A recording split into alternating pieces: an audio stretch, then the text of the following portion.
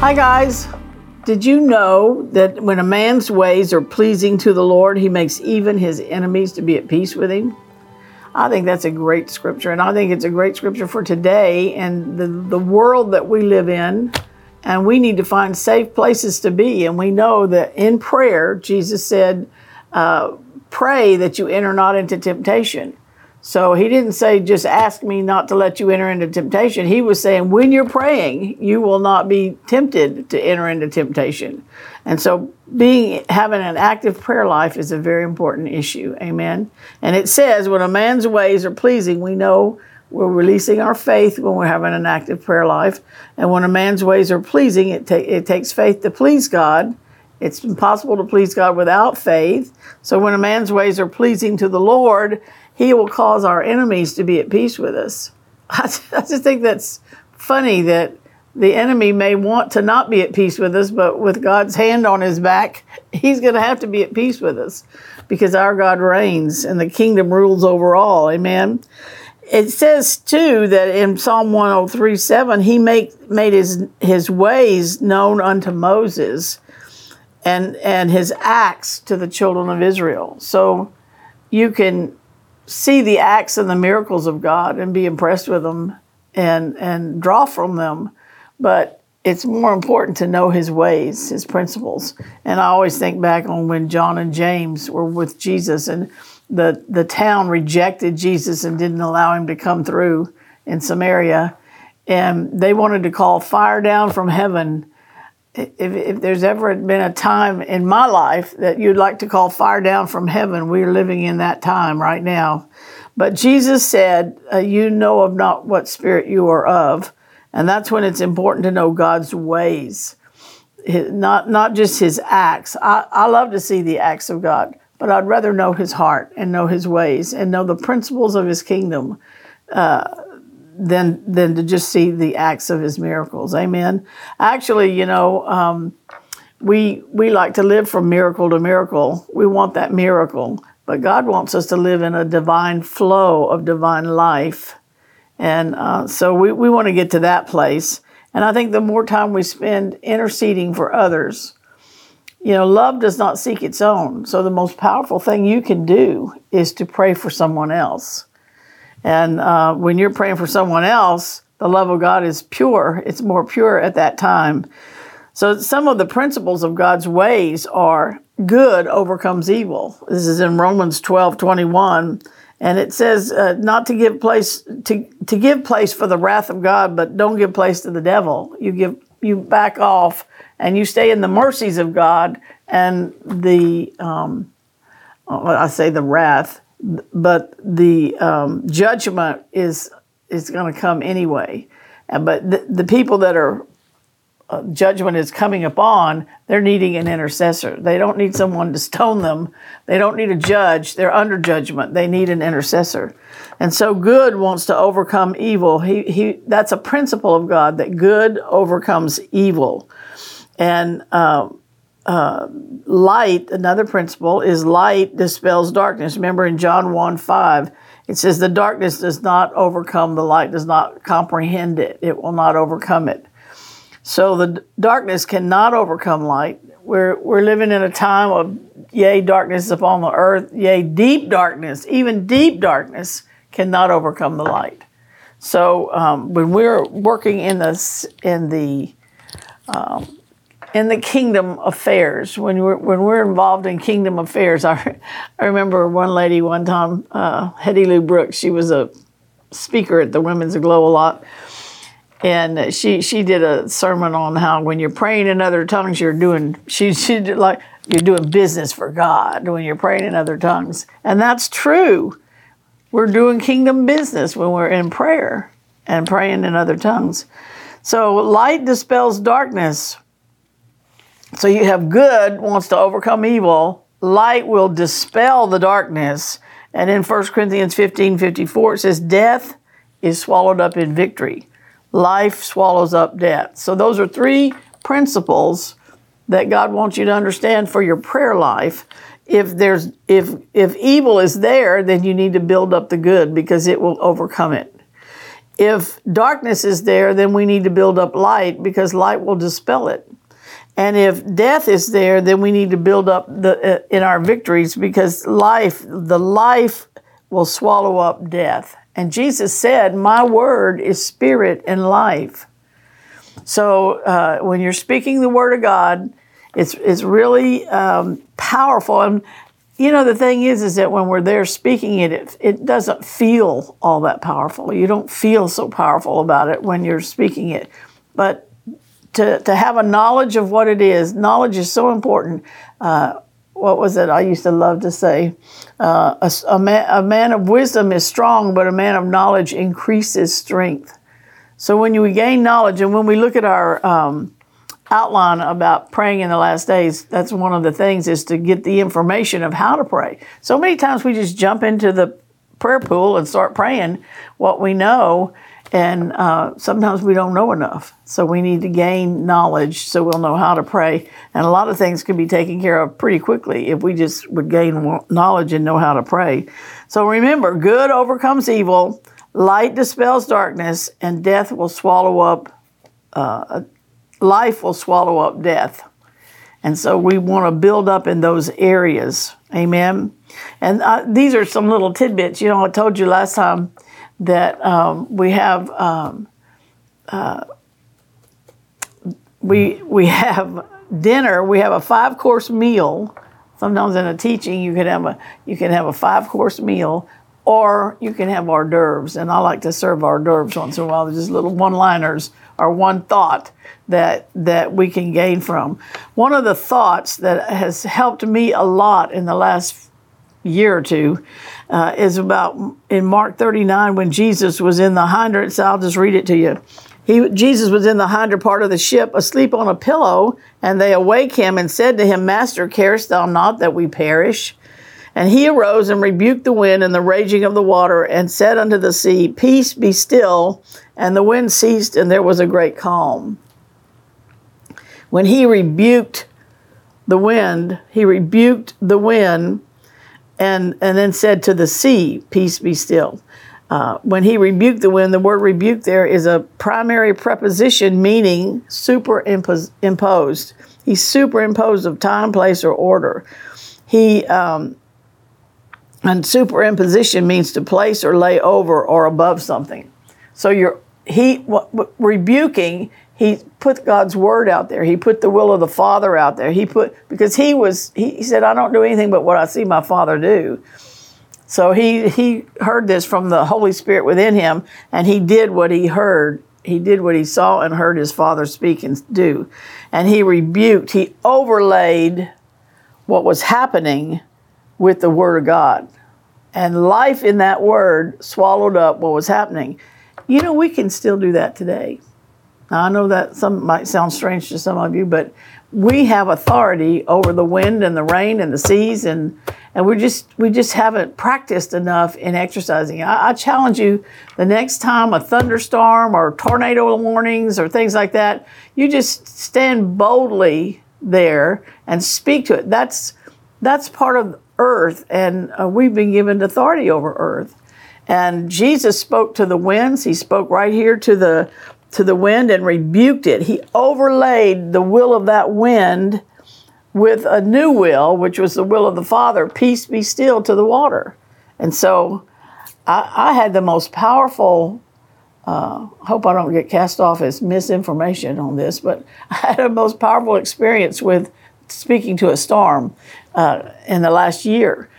My husband was coming home from way across town, and he was in a hard rainstorm. And I was talking to him on the phone, and then it hit our house. And I mean, it was scary. It was like hard. The wind was blowing so hard in the backyard, it looked like my trees were going to all blow away.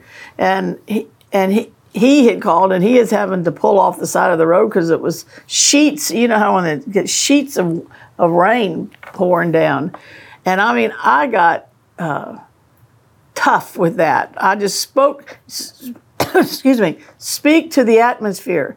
There's two things that are happening. Either it's just a natural happening of weather, when things get out of sync and out of whack, there's a natural happening where weather will break into storms like that. There can be a natural course behind that, or there's a demonic in spirit behind it. And so you want to take authority over any demons just in case. I always bind Satan and render him unfruitful and ineffective in the name of Jesus. And he said, whatever we bind on earth shall have been bound in heaven. Well, Satan's been bound and kicked out of heaven. So we bind and take authority over the devil. And then we speak to, look what he did. He superimposed his will, or i.e. the will of the Father, over the wind and the raging of the water, and said to the sea, peace, be still. So then he dealt with the consequences of that wind. So, and you know, usually I have to deal with it more than once. But that day I was really energized and with that storm. And I mean, it suddenly stopped. I was surprised myself. It suddenly stopped. So I just encourage you to practice these things. You know, there's all kind of places to practice these principles of the kingdom and to learn how to exercise and use our authority. My angels get me through traffic all the time. We have angels, you know, that we can call on, ministering spirits that are sent out to render service for those who inherit salvation. And I call on them all the time for the traffic. I just tell them, you know, I need to get across this street, so I'm sending out my angels to stop the flow so I can get out in the traffic. I've already decided that traffic is of the devil, because the kingdom of God flows. The river of life flows. So when the flow stops, could be a demon involved somewhere. So anyway, that has ministered to me, this fact that Jesus rebuked. So whatever situation you're dealing with, and we have a lot of situations to deal with in the day that we live in, whatever situation you're dealing with, talk to it. Remember, Jesus said, whosoever shall say unto the mountain, be taken up and cast in the sea, and not doubt in his heart, but believe that what he says shall come to pass, he can have whatsoever he saith. So he said it 3 times to talk to it. And so that's what we do. We talk to the weather, and when we speak the word in behalf of someone else, when we're praying for others, which is what this is all about, is praying for our household, the restoration of women's virtues, the influence of the woman in the household, and praying for our household. It all started with the thought that, is Jesus coming soon? You know, and most Christians believe that he is. And so we got to praying for our households, because the bride makes herself ready. And so you want to be prepared. And it says also in Romans that we prepare ourselves for the glory. And so if you have people in your household, children, husbands, wives, mothers, fathers, cousins, you know, earlier on, we decided we made a list of our household and just called it our household, so you don't have to always name everybody all the time, but you label your household. And not only do you want them to be saved, but you want them to fulfill their destinies too. And everybody won't fulfill their destiny, but you want to do your part and pray for them to fulfill their destinies. Amen? And there's secret things to be had just through the years of my experience with the Lord and praying for someone, you know, my family first and then other people, getting delivered from drugs, getting delivered from alcohol, getting delivered from world carnal thinking. We can make a difference in somebody's life. We can make a real difference. And so I just encourage you, because, you know, I teach a lot on the purpose, position, and power of the woman and the role of the woman. And in 1 Timothy 2, it talks about how she shall be saved in childbearing. And I thought, well, that doesn't sound right, because some women can't have children. So the point being, when you dissect that word in the Greek, she can be safe in her maternal duties. Now that makes sense to me. And so that's a safe place, is when you are fulfilling your paternal, the male side, or the female side, because we're both made in the image of God. Male and female, he created them made in the image of God. So when we're fulfilling that aspect, in a day when there's gender dysphoria, and I've just never seen where people are confused as to what their sex is or what their sexuality is. But that's the day we live in. There's a lot of demonic activity out there, and people are hurting from that. And so I think it's interesting that the devil will try to get us away from, there's no way you can be born one sex and transfer to another and fulfill the image of God for your life. So it's a serious issue for kingdom purposes. And it's just important that we fulfill our destinies like that. Amen. Anyway, this has really blessed me to see that when I rebuked that windstorm that day, I knew I was overlaying it because, the prince of the power of the air. I always go out to the atmosphere and I say, in the name of Jesus, I command this atmosphere to be still. I plead the blood over the atmosphere in my neighborhood or in Harris County or Fort Bend County. I plead the blood over the atmosphere and I command peace be still. I bind satanic influence and I speak to the atmosphere and I command you to be at peace. And you just speak to those things like that. The Bible tells us in Romans 8 that all of creation is waiting for the sons of God to manifest his glory. They're waiting. The animals, the trees, the earth has a voice. The earth has a mouth. The earth speaks. Back in Deuteronomy. I'm kind of going off track here so I can't tell you where it all is. But the earth is alive and has ears, and the earth speaks. And so it opened its mouth and swallowed up the people that came against Moses. You remember that? So everything God creates has life in it. And so it has ears to hear, and we can speak to these things. If we're walking in the authority that God gives us, then we have an authority in our voice. If we're living in sin and thinking we're going to walk in that authority, it's not going to work. But if we're walking in our righteousness that God has freely given to us, and we're maintaining that, then we have an authority in our voice when we speak, and they have to listen. If you're a tithing part of the kingdom, you have an authority in times like that overrides what the devil wants to do.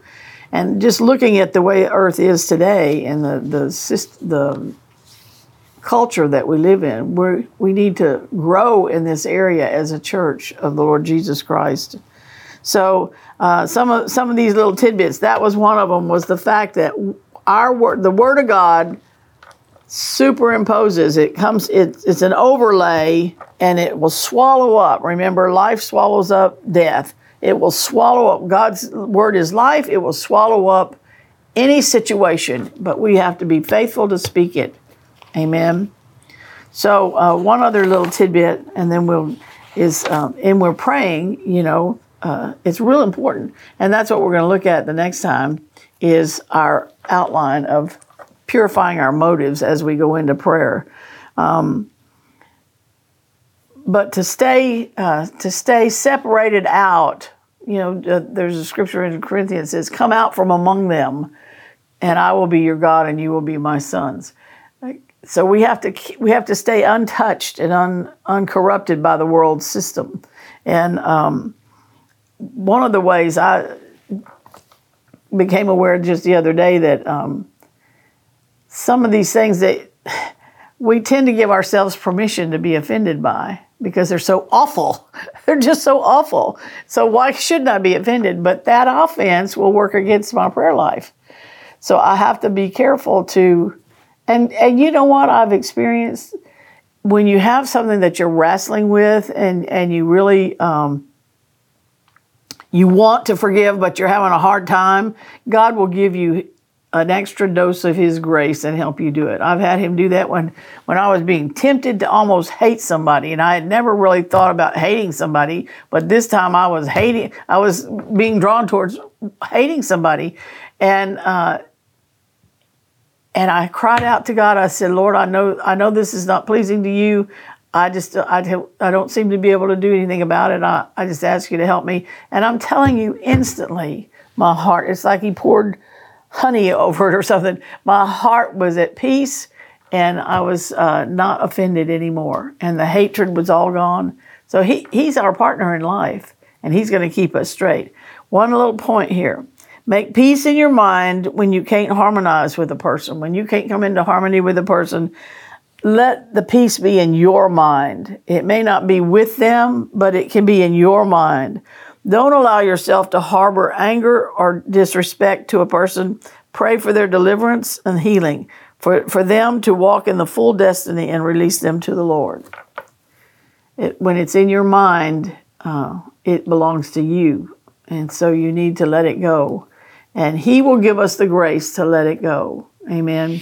So remember, when we speak the word, it superimposes over, it's an overlay, and the life of that word will swallow up evil or whatever's out of order in the situation or with the person that you're dealing with.